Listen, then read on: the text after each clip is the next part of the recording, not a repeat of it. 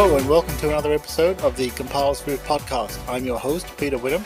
In this podcast, we talk about everything related to Apple platforms and Apple development, including macOS, iOS, iPadOS, watchOS, tvOS, and any other OS they've invented this week. So with that, let's get on with the show. What's up, everybody? Can you believe it? 2021. Oh my God, how exciting is that? Goodbye, 2020. Well, with 2021 and the beginning of the year, this is always a good time, right? People set, those New Year's resolutions that they may or may not keep. But I think in a different way, as developers, we should have a plan, right? I think it's always good to have a plan for the year. You may not stick to it. It may not work out, but I think it's good to have some goals. And that's really what your plan is about. So in this episode, I want to offer some suggestions of some things that I've been thinking about and questions that I've got for myself for this year. And I thought, well, why not go ahead and share them with everybody and give you maybe some food for thought or things to consider, or even just provide me some feedback, on Twitter at CompileSwift, or go to CompileSwift.com and tell me I'm completely crazy, because, hey, I may be completely crazy. You never know. So here we go. I've broken them into two categories, right? We're going to talk about, first of all, we're going to talk about skills for 2021. And then later on, we're going to talk about, dealing with some of our code-related stuff, right, for 2021. So here we go. Let's go through the skills list. So first up, I've got, this idea behind the skills list is your plan for how you're going to improve you this year. So I've got on here, Swift and Swift UI, they're a given, right? We're going to get those skills improved for free as we work with the Apple platforms. So we all kind of get that by default. So that's an easy one. But have you considered, niching down and focusing on a particular area? So for example, right, something that interests me greatly is this augmented reality stuff. Now, I think it's still too early in the day for it to really be a mainstream thing, but I think getting in early rather than later is the way to go there. And I'm greatly interested in this augmented reality stuff, right? You've got things like the Pokemon Go and that there's some really neat ideas in there and a lot of things we can play around with, be it for games or for apps. So my question is, have you thought about a niche this year, right? Maybe AR or, virtual reality, VR, or maybe audio. What about maps integration, video playback, or maybe even writing some games? There's lots of different areas, right, within, every language that you can niche down on. And I think that having a specialty area is beneficial not only to you at a personal level for your career going forward, but it also helps you really understand some of the sort of really deep depths of, some of the APIs and things like that. So that's one to think about. Now, what about your tool set? Are you going to review your tool set? Are you going to continue to use the same tools this year? Are you going to learn new ones? Or maybe, the ones that you have, like say Xcode is the given, right? How well do you really know Xcode?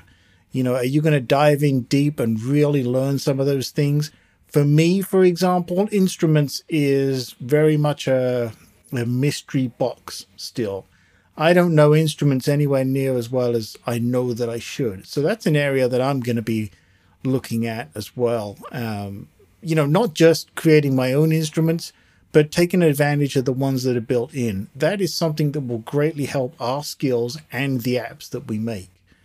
So another one is your learning resources, right? Have you been taking advantage of the ones that you have, even if it's just a case of reading, and documentation? You'll have heard this one a lot. People say about reading the documentation for sort of foundation in Swift UI and things like that. But as you look in there, and as I've personally experienced, you'll find some real hidden gems in there that can, save you time, because you might be trying to write code to do a particular thing, and there may be something in Foundation that'll do it for you. So, that's something that you may want to think about. Moving on, what about subscriptions, which kind of go very closely hand in hand with, learning resources? Maybe it's time to review those. I actually sat down just yesterday and went through, for example, even my subscriptions in iTunes. Or I'm sorry, I should say the App Store at this point, right? Noticed a few that were in there that were about to renew that I don't even use the apps for anymore, and I don't even use the services. So I knocked those on the head so that they don't renew automatically. Those are things that can kind of creep up and bite you on the butt. And as a developer, I have a lot of different things that I pay for, and I think that they're all valid at the time that I do it, but maybe later on, some of them, not so valid, right? So, that's just a few things to think about for your skill set. We're going to take a break here. And when we come back, I'm going to focus more on maybe things you want to think about for doing your code for this year and drawing from what you may have learned from what you worked on last year. So let's take a quick break and we'll be right back. Time for a break. Break time over. All right, we're back. So, let's talk about the codey things, right? The things that not only benefit you, but the apps and maybe your team members as well. So first up, did you do a lot of repetitive code last year that you can identify? Maybe you can turn those into a framework or a library. Maybe, really make something out of that could save you a bundle of time writing that repetitive code or making it in a generic way and then turning it into something. Certainly, I think your other team members would benefit from that as well. I'm betting there is, right? More often than not, we end up writing repetitive code to do certain things. And when you go back and look at it, you'll discover that you did. 9 times out of 10, when you're working on it, you don't get a chance to think about it because you just got to crank out the widgets and get them out the door, right? So next up, what about testing? Did you do enough or did you even do any testing last year? And if you didn't, maybe that's something you really want to think about this year. Testing is something that is not only a beneficial skill to learn how to write the tests, but helps guarantee or try to guarantee the quality of products, right? And by doing tests, it gives you a way to back up, when someone says to you, well, do you think it's good? Well, you can point them to the tests and say, look, try these tests or write your own tests against my code. And that is something that helps, improve your confidence and helps improve other people's confidence in the code that you write if they see that it's testable, right? That is something that I want to focus on this year as well. So what about your code base? Have you upgraded it to the latest version of Swift or any of the other languages that you might use?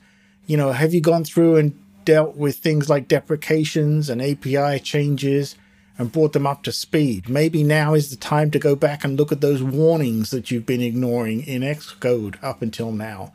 In my experience and in my head, I tell myself, warnings will potentially be errors in the end. So I like to deal with warnings as much as I like to deal with errors because that gives me less to worry about going forward. And that is certainly something I try to impress upon my team members when they're writing code, which is, try and keep those warnings down to a minimum as much as you can and keep the code base clean and up to date.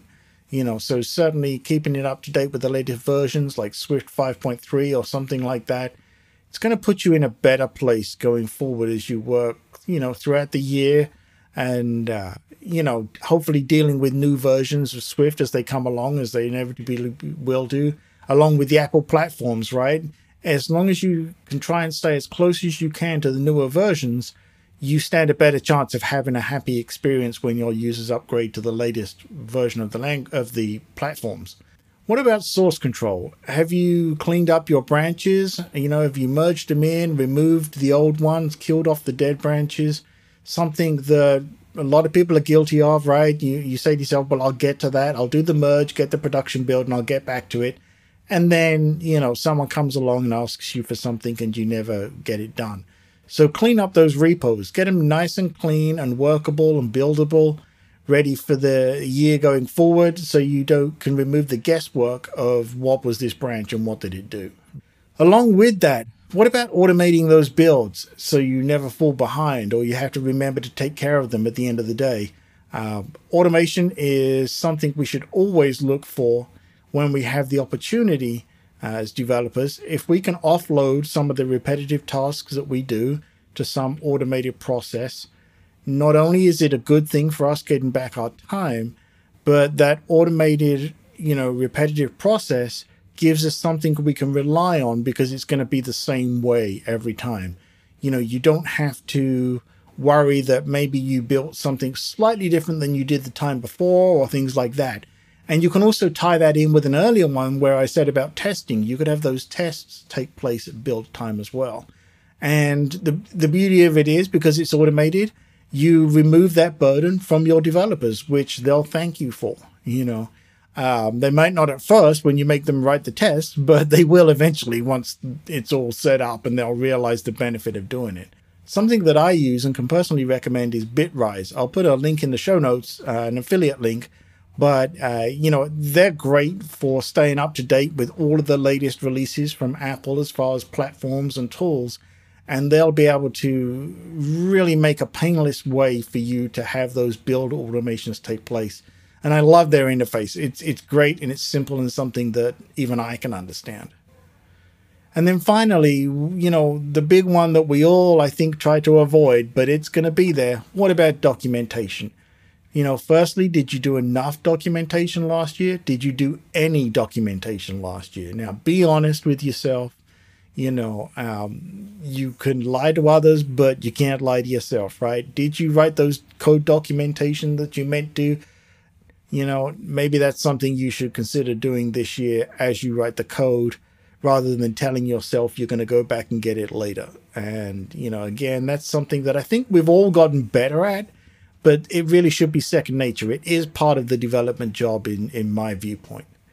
So that's some things that I wanted to share with you in this episode to get you started on a good path, I think, for 2021. I'm adopting a lot of these and improving on the processes that I use.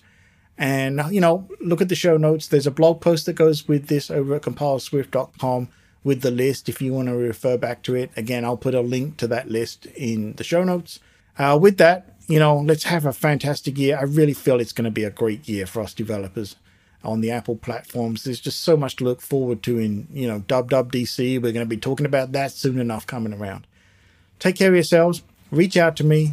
Please subscribe, share this with other developers and say, hey, look, this is something I think we should follow on our team or each other, whatever it may be.